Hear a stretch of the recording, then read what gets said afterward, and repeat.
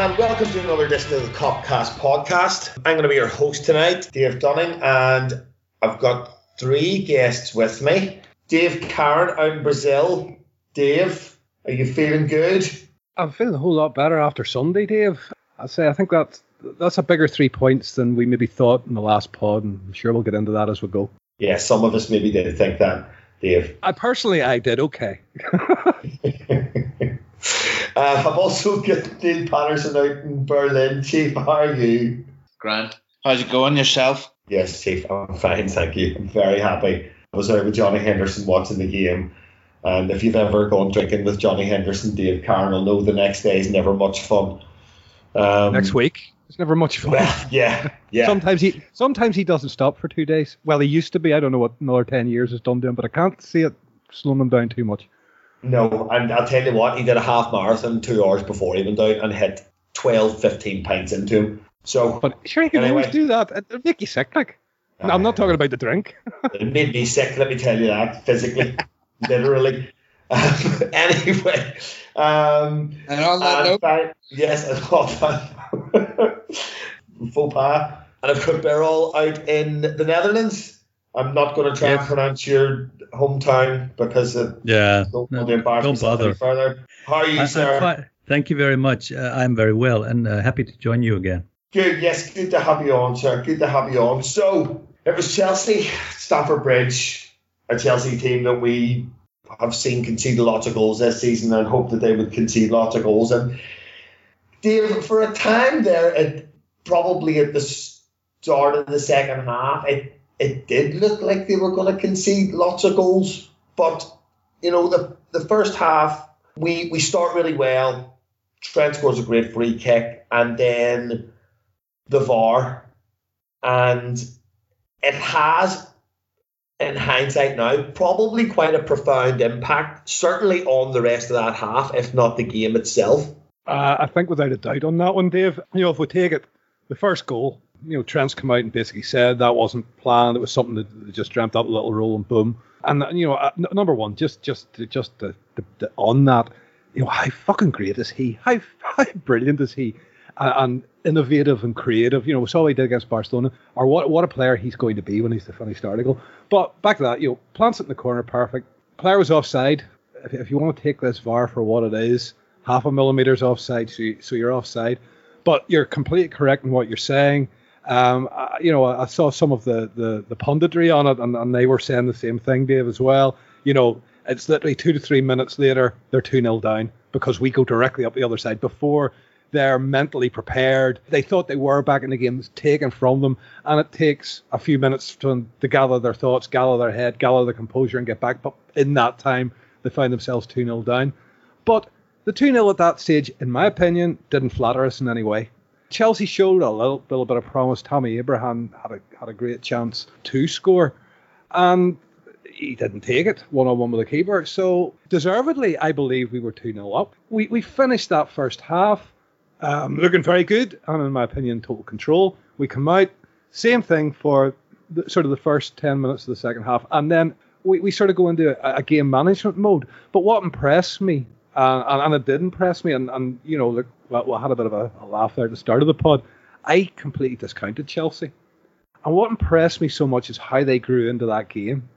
You know, as we decided to go into game management mode, they decided to come at us. I thought that first 20 minutes when they were alive and looking to come at us would be the end of them and they'd be out on their feet, having to chase us like that. But credit to them. You know, they're an awful lot better than I was crediting them for on the last podcast. And, you know, based on that, if they continue in that form, I don't see any reason why they don't get top four. And for that reason, I said at the beginning of the pod, this was 3 points I was taking as a formality, but I sort of starting to think these are an enormous 3 points when we expand in the whole season. We'll look back on this one and say what a good result it was, because Chelsea are not as bad as I was making them out to be, not by a long way. Yeah, agree with all that. They kind of reminded me of a Klopp Liverpool from maybe 2 seasons ago, where we're seen as a little bit flaky and we score goals and we concede goals and we're good to watch. But ultimately, when we go up against the top side, we seem to have a little bit more control and a little bit more maturity about our performances, Chief. But on that, we have come a long, long way since then. And it showed in the way, as Dave said, we managed the game out, because, if that goes 2-1, probably 18 months ago, that's not going to finish 2-1, not by any stretch of the imagination. Certainly, if you go back a couple of years, it wouldn't. If you go back kind of pre-Van Dijk, you'd have money on it finishing 2-2. But yeah, on control and domination, I thought we had to, I thought Dave's absolutely right. We did deserve the 2-0. The offside is unlucky, but at the same time, it is offside. And I think on that, if you have it for offside, you can't really say, well, we're not going to have it for a reason. We're going to be hit by decisions like that ourselves somewhere in the course of the season, and it's going to hurt. But you're never going to change it. Absolutely. And, you have to say as well that we've talked about it before, we're actually playing for it, with a even higher line, kind of banking on decisions like that a little bit. And, there is the one where Tammy Abraham goes through and the flag doesn't go up. It's a great save by Adrian. I don't know if that was offside, but, I don't think it was. I don't think anything was given, but I don't know if it had gone in. Would they have then gone to VAR? Would it have been, would it maybe have been offside? They would have looked at it had he scored. If the ball goes, they would have, and they would have given the goal, because I remember looking at it. It was Trent in the near side who was playing him on, because I thought he was a mile off, and he absolutely wasn't. That's fair enough, but there's also one in the second half that is given offside on Trent, and he isn't. And they don't go to VAR because the linesman puts his flag up. It's the one where Fabinho plays him in down the side. And there's I think if that goes in, it's... Yeah, the ball needs to go into the net to invoke a review. Oh, yeah, absolutely. I know that. But what I'm saying is, I think the linesman's put his flag up there because of the really close VAR decision in the first half, where he hasn't put his flag up and it's gone to VAR. And it's been disallowed, so he puts his flag up there because it looks offside. It looks like it's offside, but defender's back leg is playing him on. So it's a bit mixed up. So I suppose we don't really want to go too far down the VAR rabbit hole again, but it is offside. His leg is offside. So yeah, it's lucky in a way, because there were a couple of moments leading up to that, or in the run up to that, where we weren't just so assured at the back, and that would have been a bit of a slap in the face, the fact that we get that let off, because, we don't think it's offside. Adrian looks well pissed off, and we think we've conceded. They've celebrated, and, we get that reprieve. And as Dave mentioned, you get that boost now because they're deflated and you're invigorated. The crowd's up, or your fans are up there, crowd's down, and we go ahead and make it 2-0. And from there, I thought we were in control. Start of the second half, as Dave mentioned, we're on top. Riza Balaga makes that great save from Bobby Firmino's volley. And yeah, we do sort of, I suppose we do in a way, game manage. But I think a little bit of it was enforced. We sort of naturally lose our attacking impetus a little bit as substitutions are made. Mane gets a wee injury, he has to come off. Things just, aren't clicking that well for the front three anyway in the game, let's be honest. I omitted that how poor Salah was. Maybe you can lighten us a little on that. I thought he was terrible. Well, he was and he wasn't. I know what you mean. He wasn't. He by his standards, maybe is a better way of saying it. Yeah, he was still a major threat, but it wasn't happening for him with the ball, was it? He was trying things, but it just wasn't coming off. Maybe he was second guessing himself a bit. Maybe he was just a bit tired, and his touch was just slightly off. But he was still a major threat. But obviously Mane's been playing with a slight injury, and I think he picked, it got a bit worse, and he had to come off. So he wasn't at his best. Wasn't really coming off for Bobby either. So in the end, we score from set pieces, and of course Bobby gets the goal. So he does his job. But and I think at 2-1 we do game manage. I think we do back ourselves to just see the game out. We did it in the Champions League final. We managed a goal, a 1-0 lead for 85 minutes, and they backed themselves to do it again for the last 15 against Chelsea or whatever it was, the last 20. To be fair, the Kante goal comes out of nowhere. I think we're pretty in control at that point, and he just bursts through and buries it. And then at the end, we end up hanging on a wee bit. But I think if you look at the balance of the whole game, I think we deserved the win. We probably did. And for all, we do end up winning the game. And we end up winning a game away to a top 6 side.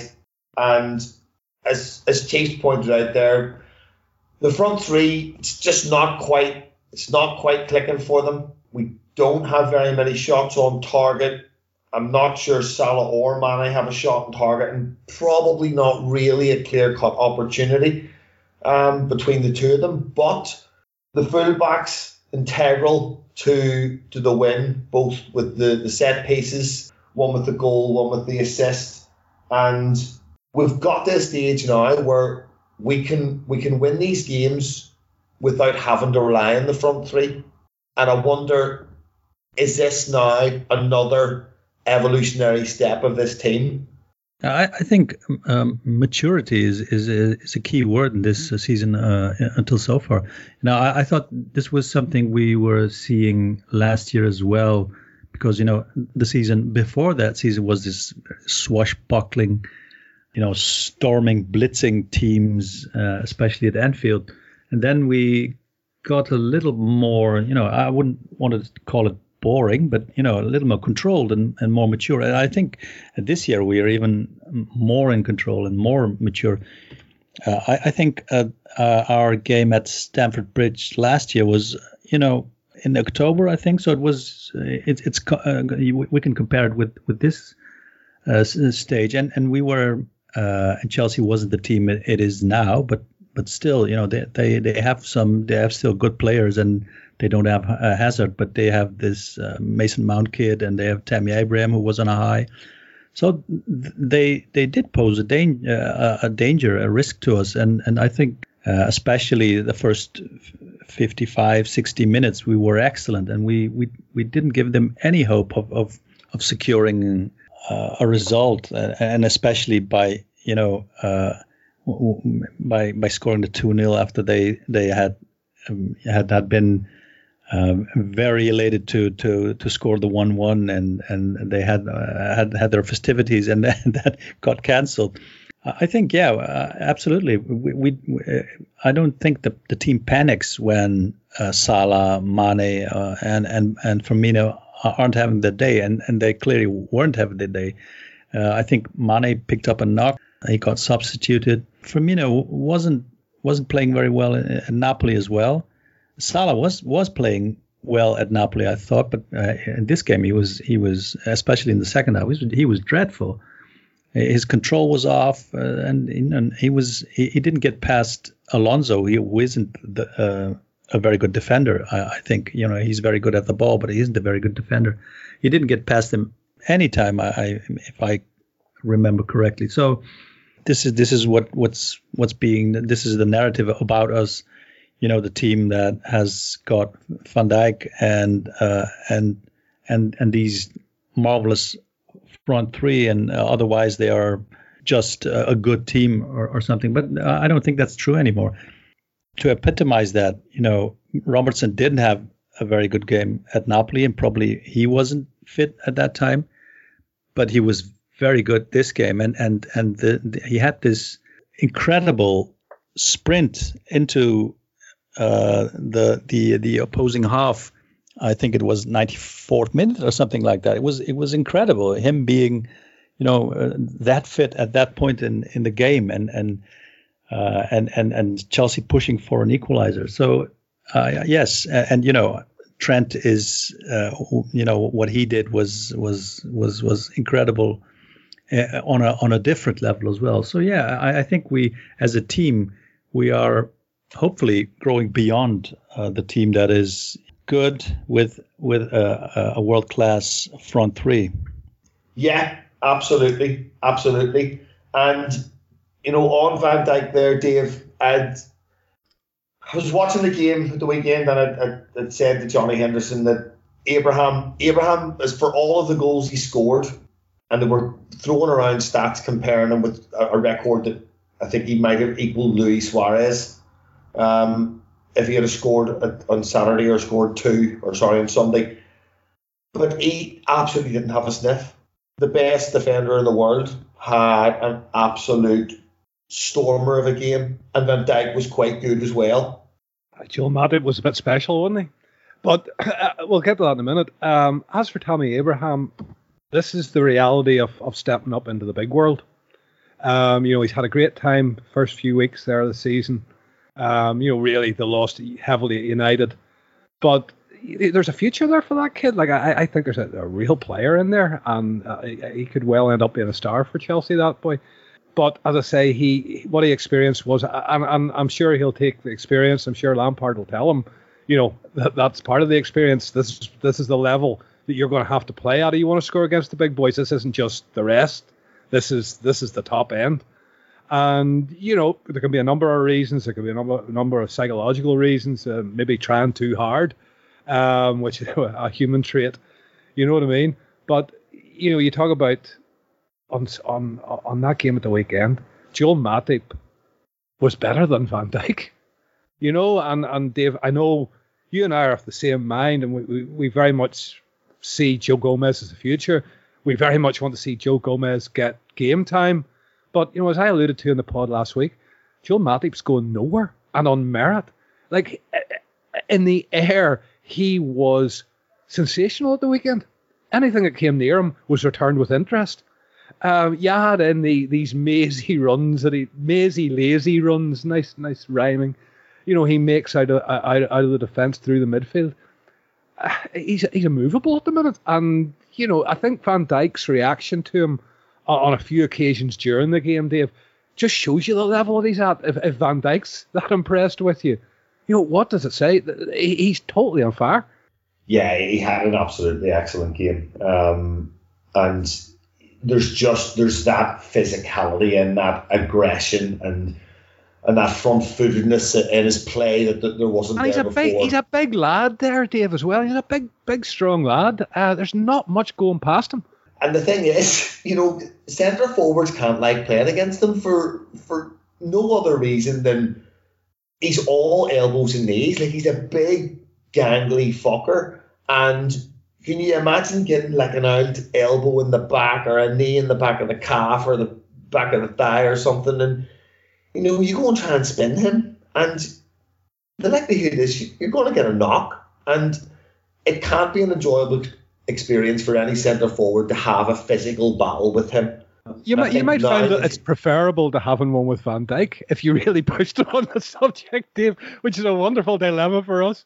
There's that side of the pitch that always seems to gets targeted for a number of reasons. Maybe Van Dijk's reputation, because Trent is, maybe young and they suspect him to be vulnerable. Maybe because Salah doesn't give him, as much support as Mane gives Robbo. And you can understand why teams target that side of the pitch. And it's playing in their hands a little bit now, because we have someone performing at that level. And that might just be why he looks like he's having more of an influence on a game than Van Dijk is. But the fact remains he still has to do the job, and he's doing it absolutely brilliantly at the minute. Yeah, but I think there's a psychology in it as well. If you take Matip's time before the Gomez injury, he was very much a bit part player. We didn't talk about him very much, certainly not in glowing terms.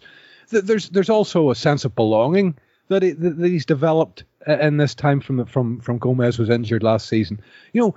Joel Matip looks at his place at Liverpool now and go, yeah, I fit there. That's my place. That's where I belong. And that's a huge, you know yourself. If you're comfortable, you believe in yourself, you believe in the team, you believe in everything you're doing, that can raise you up maybe 10-15%. Yeah, I think it's also important that he knows that other people believe in him and that other people trust him. I think that's very important for a footballer to know that his teammates trust him. Certainly that the fans trust him. So, I think he has that now, and he's grown with it after some good performances, and he's earned that trust. So long may it continue. Chief, it was one of those wins where, as you have rightly said before, we get the 2 goals and they look to come back into it, and we just shut them down, and we go away with the 3 points. But last week, come from behind victory. And there are 2 things that we haven't seen yet this season. And for some reason, people still talk about City as being the likely winners of the Premier League this year. But it seems to me that there's not a type of game of football at the minute that we can't win. Whereas that vulnerability we've seen with City, where there are types of games against certain types of teams that they look to be vulnerable against, and Norwich is a case in point here. Well, yeah, I mean, we touched on it, I think, on the last show when we were speaking, and we said that this team's got a lot of different ways to win football matches, and it's evident now. I mean, these are two new things, as you mentioned, that now we've done. We've come from behind like that, and City do have their weaknesses. We've seen that with Norwich, and they're a little bit more vulnerable this season, I think, because of reasons we've discussed already. Obviously, Kompany not being there, and Laporte's injury is massive. I mean, they've lost their first choice centre back partnership from last year, at least until half of it comes back. But that's not going to be until after Christmas, so that's massive. But then at the same time, they'll go out and batter Watford 8-0. But doesn't make them less vulnerable in certain situations. As far as sort of the punditry is concerned, and most people still tipping City and so on, because Liverpool had the 7-point lead, or even the 7-point lead, the chance of making a 10-point lead and streak away last season, and because we got pegged back, they still have that in the locker, and because City have won twice now in a row under Guardiola. Obviously, they're looking at that and they're going, well, City will come through. But I think the circumstances are a little bit different this season. I think not just because City are potentially a little weaker, but also because we're better, as we were talking about earlier. We are more mature. We have now got the Champions League under the belt, and we were just pipped in the Premier League last year.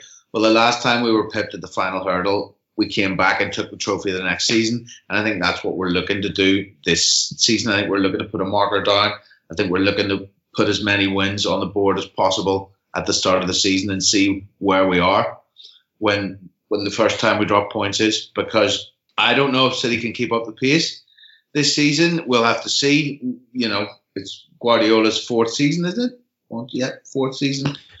We already see that things aren't quite as rosy in the garden as they might be, but we'll have to see there. But the main thing about this Liverpool side is that it can go now away to a team that probably will finish in the top four and has certainly traditionally be part of the big four and is talked about now as part of the top six in Chelsea. The front three can basically all have stinkers at the end of the day for their, if we're calling it really baseline, because of their high standards that they set. None of them had good games, and yet we've scored 2 goals from set pieces and basically kept them pretty much at arm's length.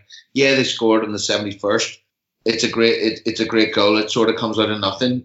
On Match of the Day, the next highlight is the 87th minute. I think that's 16 minutes later, so it's not like they're peppering us. The next highlight, the Batshuayi header, which to me was never. I don't know. It doesn't look to me like it was really troubling it. The goalkeeper, I think it's kind of always going wide. And then, the Mason Mount one in the final minute or so. That could have been a late equaliser. I think that's a harder chance than people made it out to be, though. To be honest, of course it is. He has to take it first time, and it's bouncing, and he just puts too much on it. Gets under it a bit, but at the end of the day, we've kept him at arm's length, and we've got all the ways to beat you. We scored 2 goals from set pieces.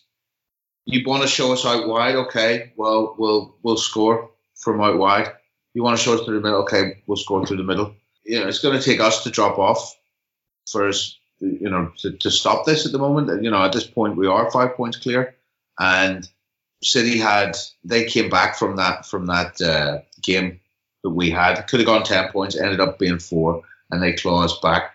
That's 11 millimeters or whatever. But they had Kompany to call on then. They had a rock to bring back in, their club captain. They don't have that this season. So we'll just see how it ends up. But, I said it before, we played in the Champions League. Napoli know how to beat us. Somehow they beat us. They're a little bit of a bogey team if we still have one. If there is still one bogey team we have, it's Napoli.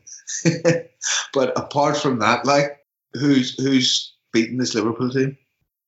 Well, I don't know. I said this last year as well. I wondered when we were going to lose, and it was about 2 months later before we lost the game, and that was the last one we did lose. And Burrell, it's very much like that at the minute, and with City as well. As much as we've talked about their supposed weaknesses, they're still light years ahead of the rest, and the gap's massive at the minute. Chelsea, Spurs, United, Arsenal, they're all way, way off us. I think it's 8 points maybe. Is it 8 points for Arsenal and 10 for the rest? And we had this discussion probably 10 years ago or so, whenever Barcelona and Real Madrid were right at the top, and people questioned was La Liga a pub league, as they say, or was it because everyone else, or it was just because Barca and Real were just so far ahead of everybody else, it made it look that way? Or do you have an opinion as to where we are? Are we just so much better, or have the rest of the teams also dropped away? Yeah, it's always a hard comparison because we can't let those teams play together against each other. But I think if you look at it objectively, players have become stronger, have become quicker, etc., because they take care better of themselves, and we have all these training regimen, and people need to have they have their own diets, all tailor made for their body types, etc., etc. So I think if you could let a team from 2010 play against a team from 2019, or make it 2009 and 2019, you would probably see that the team from 2019 is quicker and maybe stronger, etc. So I think when you compare it that way, we are probably a better team than we have ever been. But we are playing against other teams who have basically the same technology and the same science, etc. But still, I think we are ahead of the curve. And what makes me think this is because last year we had a very good season. We were 1 point off the championship, and I think and it was the flip of a coin. It's a company screamer. It's a penalty not given, etc., etc. So we could have been champions with a record amount of points. All sorts of statisticians and people who look at football from an analysis viewpoint were saying that we were overachieving and that we would not be able to reproduce, to reciprocate. No, that's not the word I'm looking for. To reproduce, to do the same thing again, to repeat what we did last year. And we haven't played it all season yet, but I think the start is pretty encouraging. So I think if they don't have us figured out yet, and I'm talking about betting companies, and I'm talking about the CIES Institute in Switzerland, etc. If they don't have us figured out, then there's a fair chance that other teams haven't figured this out as well. The top six isn't interesting for us because, and this may sound a little arrogant or conceited, but they all have their own problems. Manchester City is at this point is our only rival, and they are clearly ahead of the curve as well. What they have done is a different strategy. They have at least two teams of 11 players who could compete for the championship, for the Premier League. We have adopted a different strategy, probably because we don't have bottomless pockets and a nation state bankrolling us. And I think we are doing some things and using every edge that you can find, looking at throwing coaches and at surfers who can give workshops, etc., about how you can mentally prepare for games, and we are trying to use every single shred of knowledge you can use to get those marginal gains to win, to be ahead of them. So I think we are a very, very good team at this point, and not because we have by some chance found 11 superb footballers, but because we know how to build a team. When I look at Liverpool, against Chelsea, it was pretty evident that not all of our players were on their game. We've talked about this, but someone like Hendo, he's not technically perfect, and he has clear qualities, and he probably wouldn't get into the Manchester City team.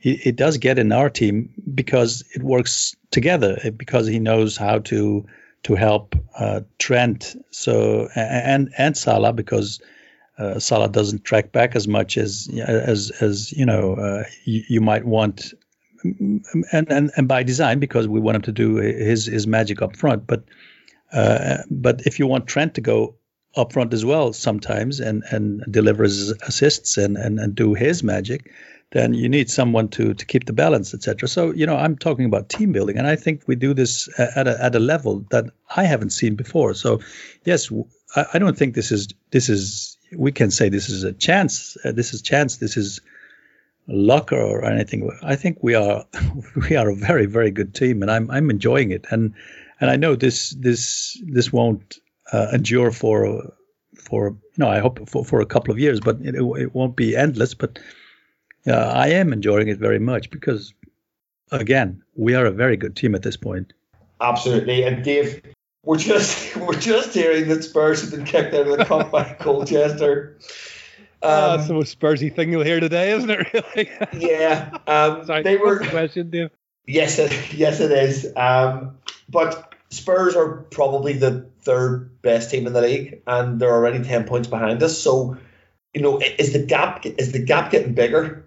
I feel that it is. And Dave, you see, when you consider the money that's roaming around the Premier League, it beggars belief that the gap exists by so far. We just played a Chelsea team that will they get into the top four or won't they get into the top four? Well, if Spurs are, and we talked before this result, we were talking about Spurs before this podcast, and they always start slowly. Look, all the big teams traditionally would have a blip, an early season blip. But for me, the likes of Tottenham is more than there's issues there. You look at our main rivals. Straight away you've got City, perfectly run club, well-oiled machine, oiled.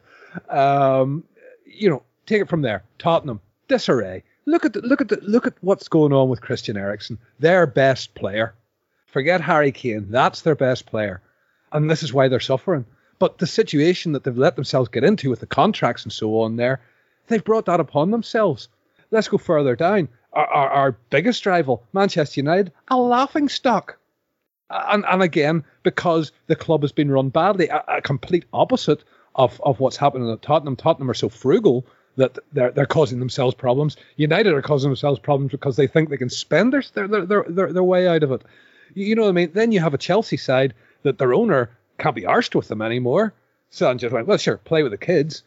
And you know what? Those kids are doing them proud. And at the moment, I feel a lot more comfortable sitting after 5 games. It can obviously change, to turn around and say that the Chelsea look a better option for the top 4 right now today than either United or Spurs.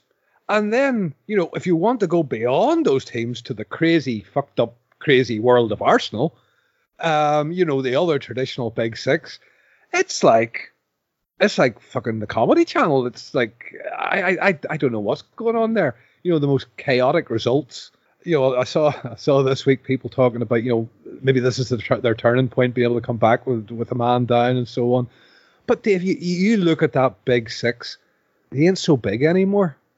There's the big 2, there's the rest, and we're reaching a mindset, the likes of the last pod, where I'm us going to the bridge and I'm going, no problem.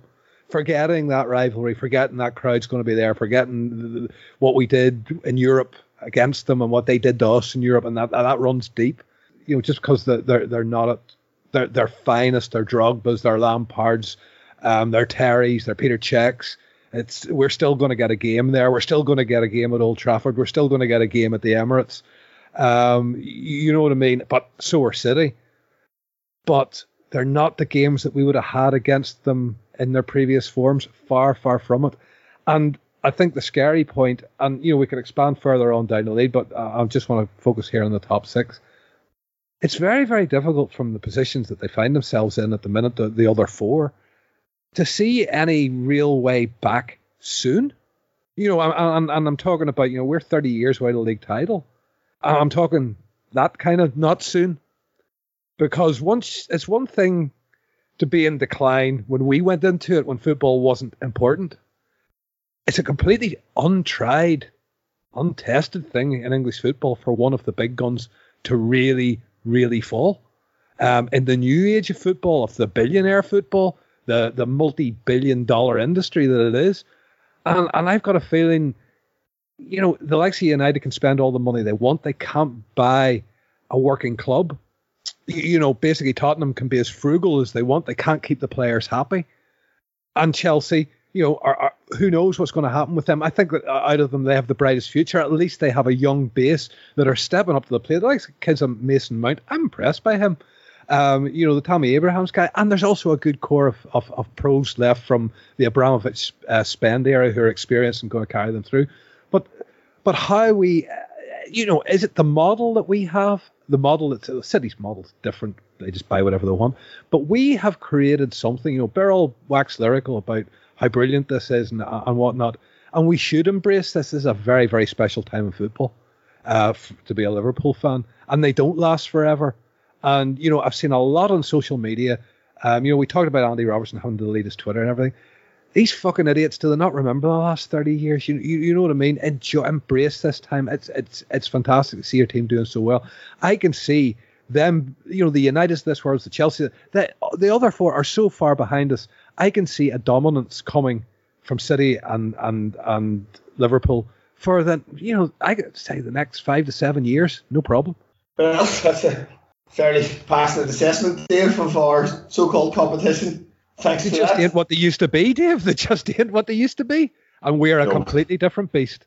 Yeah, you're right. And you're both correct. It's just we're just a club at the moment who have thrived on good decision after good decision after good decision after good decision. Dave, I know you didn't watch it, but just to mention, you mentioned Sunday Supplement. I actually watched it last night. And the journalists talking about Liverpool and the access that they have to players, who was Luton or Liverpool and West Brom they talked about, and the rest apparently are shit.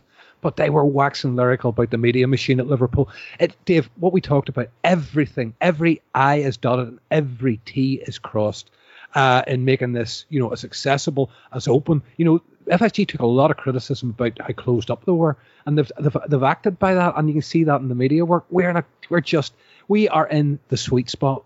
Yeah, absolutely. Again, another good decision. And Chief, we'll come on to MK Dons here.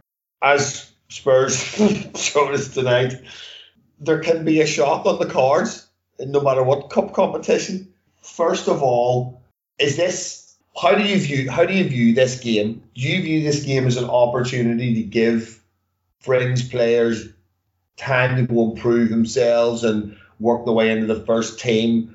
Or do you take this as just don't play anybody who we don't want to get injured, and if we get knocked out, who really cares, because this is probably the worst competition in European football? I don't think anybody benefits from putting out a kind of a patchwork, like a real patchwork, where nobody's really ever played together and there's no kind of spine at all in the team or whatever. So I think you're not doing anyone any favours there. You're not doing the youngsters any favours. You're not really doing the fringe players any favours either. So obviously it's going to be a chance to rotate and sort of rest players, and there'll be a few that'll need it. But I don't know. I don't know whether he's going to make the 11 changes, which I've heard being touted. Maybe he will. Maybe he'll go something completely different. Maybe he'll bank on it just being enough to see. Keep the goalkeeper, Neil. There's no way he'll change the goalkeeper, because if they do progress in cup competitions, he needs to get used to playing with those players too. Maybe, but. Do you risk the goalkeeper? Is the other question. Do you risk the goalkeeper in a game which is likely potentially to be a little bit more physical and whatever, whenever we've got no cover? We've got Sheffield United coming up. Alisson got injured kicking a ball. So it doesn't even need to be like a physical battle for something like that to happen. These things can just happen. Yeah, exactly. But 11 changes sort of indicates as well, we don't care. We're just... if you beat us, you beat us. We don't really give a fuck. Yeah, but so does 10. So to be fair. But do we care? At the end of the day, if you go 10, you may as well go the whole hog. We'll see. But I think it's one of those. You don't want to see. The only reason you'd want to see us progress, the only reason I would want to see us progress is so that we'd have a chance to play the same team again in the next round and the same team again in the next round if we were progressing and we sort of had a cup team, so it wasn't impinging at all on the first team. So I sort of want them to go 11 changes, and then maybe as players come back, you can maybe strengthen a little bit here and there, because we would have a strong team there. Obviously now you've got the news that Shaqiri's not going to be available because he's got an injury, which is really unfortunate for him and for us, because I'm sure all of us probably wouldn't have minded seeing him. He was pretty exciting last season. He hasn't had really much of a chance this season, and obviously he's just a bit part player, and you know that. But he's still got a bit of magic in his boots, so that would have been nice. But Naby Keita could be back in. You'd imagine Oxlade-Chamberlain gets a start. You'd probably give Joe Gomez needs a start at centre back. If you've kept Lovren, so he's probably starting beside Gomez. Then what do you do? Captain Dejan is my prediction. Yeah, could be something like that. You bring Milner in, he'd probably play in midfield, and then up front, you're maybe looking. Well, you need Lallana at 6 there. You missed that one. Of course, you need Lallana at 6. Lallana will play. So your 11. It's not really kids, is it? It's and then what about with that injury? Hoover, he's probably gonna get a start. Maybe Brewster gets a start up front. Yeah, and that's who I was going to mention, Neil, because do you remember the beginning of the season we talked about Brewster, and you guys were like, "Oh, he'll get 15 games this season."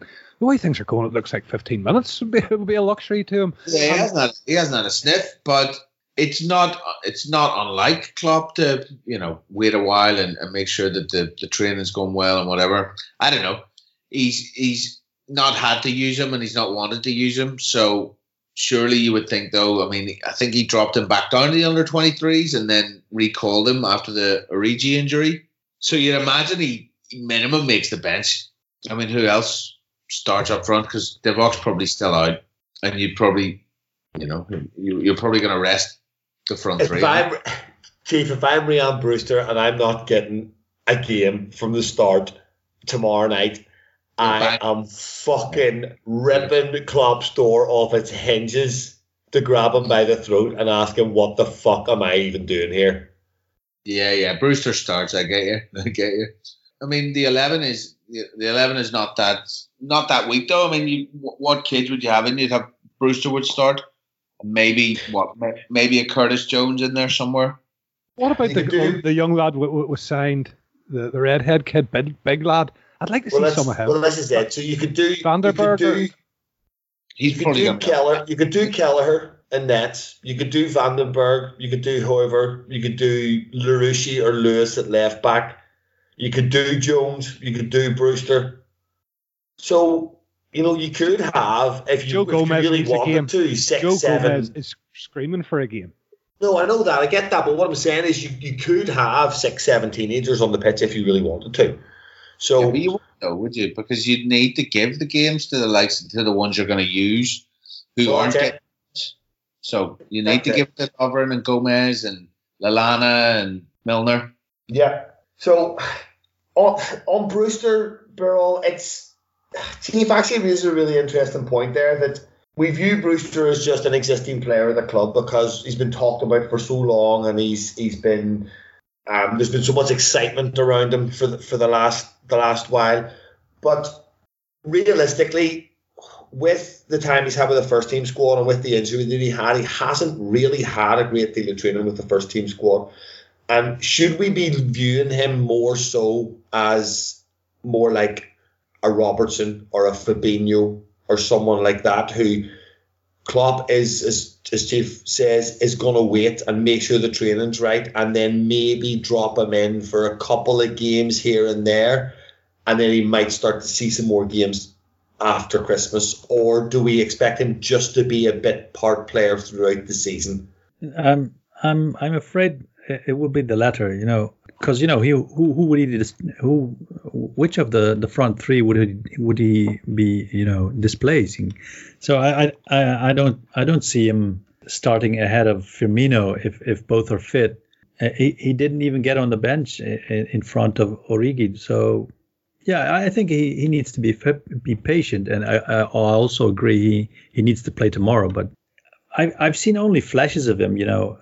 I've seen him at this international tournament. I think it was the Under-19s World Cup, but that was before his injury, and he was very impressive at that point. So there's obviously a player in there, but we don't know how he has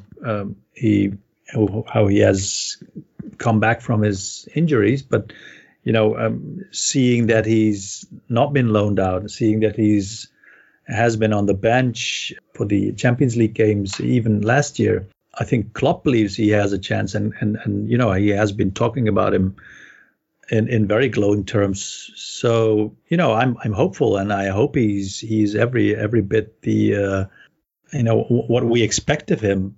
But then again, we will need to wait and see. But this is why I like these games. I don't care about the League Cup very much, but then again, I like to win every game we play in. So I think they need to strike a balance, and you could play with even 11 under 23 players or even under 19 players, but if that would hurt your chances to get to a second round or a third round, etc., that would on the long term mean you don't get to play these players and give them playing time. So I hope there's a good balance. But players like Gomez need to play. I'm not particularly keen to see Dejan Lovren play, but he probably needs to have some game time as well. And I think if we would have a good alternative for Robertson, he wouldn't have had to play unfit at Napoli. But you can only see if you have an alternative for him. If you play, I don't know who's the alternative at this point, is if it's Larouci or Adam Lewis. But I'd like to see them. So I'm eagerly anticipating this game for different reasons than the league games and the Champions League games. So I want to see how good these players now are, and I hope he bangs in, and with I mean Ryan Brewster bangs in a few, and I hope Harvey Elliott plays, because I was very impressed with the flashes we saw from him in preseason. We'll have to see. I don't think I can judge him on what I've seen from him so far. Yeah, I totally agree. I look forward to these games for exactly the same way. I think it's exciting to get a look at some of the young players that there's been excitement around, and with Brewster there's a lot of question marks for a lot of different reasons. So we'll just have to wait and see on that one. So do you want me give me a prediction just for fun, Burrell, even though it's a completely ridiculous question, saying we don't even know who's going to play and we have no idea if anybody plays for MK Dons that I've ever heard of before. Yeah, me neither. I know there used to be Wimbledon, and we didn't like playing Wimbledon. I remember that, but don't go there, Beryl. The scars still run deep on that. I tell you. See that cup final, still burns me. Yeah, I remember that one as well. But Laurie, they're not anymore. bad memories, but they're a different team now, and but not that I know who plays for them. But I have to back ourselves. So I'm assuming we don't do a Spurs and lose. That would be a disappointment. So a disappointment. I think our third string should be good enough to win against MK Dons, and if the players who aren't playing at this point want to prove themselves, then they should tomorrow. So I'm backing us to win, and seeing that maybe Callagher will be in goal, and maybe Gomez will play with Dejan Lovren. We'll probably concede, but I'm backing us to win. So I hope. Let's say we score 3 and they score 1, something like that. Okay. Dave, is there VAR in the League Cup? Nah, I wouldn't think so. They can't have them in all those wee stadiums. Yeah, that's what I'm kind of thinking. So we're devoid of that. One less thing to worry about. Yeah, well, that's true. Chief, any ideas? Any final thoughts? No. I reckon I don't think he's going to go on the side of playing a lot of kids. So I think we'll just see a couple in there. I think Brewster gets his start, as you say. That would be interesting. I agree with that. I'm interested to see how the team lines up and how they play. Any team we put out should be able to beat MK Dons. If we play with the right attitude, we will. I'd say we win. Yeah, we win 3-2. Okay, I hope so. That sounds like fun. Dave? Yes? Your prediction? Any final thoughts? There is a going Clubber Lang pain. No, not a bit of it. I'll tell you one thing. I would like us to win. I really would like us to win because, as both Beryl and Neil said, getting these players game time, and I would really like to see, a second string, a proper, real, notable second string going through these cup competitions, a run of games in the first team and a cup competition. Maybe these players just raise themselves a wee bit. So I'm just hoping that. I have no idea what the score. I'd take a 1-0 here right now, Dave. In fact, I'll go with that 1-0 to us. It's MK Dons then tomorrow night. I gotta be honest, I couldn't give a fuck one way or the other. And the reason being is this is just a daft competition that has a ridiculously moronic 2-legged semi-final, which, let's be honest, if we get into, it won't be all the kids playing, because the likelihood is you'll be playing another pretty decent Premier League team, and the best thing you can hope for is to get it done in the first leg. I sort of think the best thing about that would be just stay in for a couple of rounds and then kind of go out. Yeah, I know. But then you draw City. But you draw City. If you draw City in the next round, who plays? Well, if you draw City in the next round, I think you play the kids, not the kids, but you play the same team you played this time. You don't put out the full team. You don't treat it like it's the top competition. I think at any point, because that would be. You have to think it's Man City somewhere, Neil. Yeah, it doesn't matter though. It doesn't matter. I mean, it's easy. I suppose it's easy to say that from this position. But you got to look at it from a public perspective. It's the game everybody wants to see. I don't think they get away with it, honestly. It doesn't matter. Of course, they get away with it. People have to realize it's not the fucking Premier competition, and it's not even close to being the Premier competition. I don't know why it still exists, to be honest, because you've got the FA Cup. So I don't really know why you need the League Cup in the stage. But I suppose for teams that have no chance of getting into Europe and stuff, then it's another competition and whatever.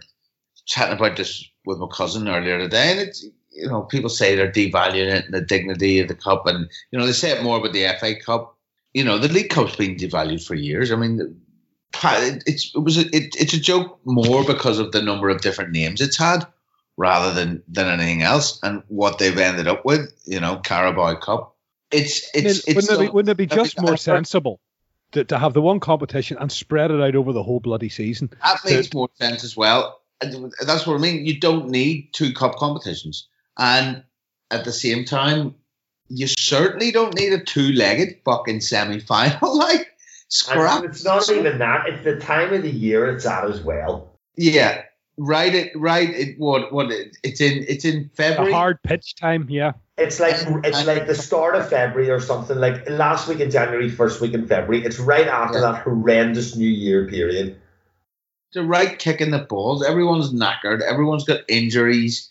Everyone, the European competitions are just about to start again as well. Like, and you're just like, fuck off with this shit. I mean, it's great when you win it. Of course, it's great when you win it, but it's only great if you win it and something else. Yeah, getting to the final and losing's pretty shit, as we know. which means realistically, winning it doesn't really matter. No, winning it alone means nothing. It only matters if you do some kind of double or a treble. Even if you just do a cup double, it's sort of good because you've done them both. It's a double. But winning the League Cup alone means nothing, and now winning the FA Cup means very little as well. I mean, a bit more than winning the League Cup, and it always did, and it always has. And it probably always will. Okay, then. So, on that somber note of domestic cup competitions, we will leave you and see you after MK Dons. Up to 5 points clear, Reds.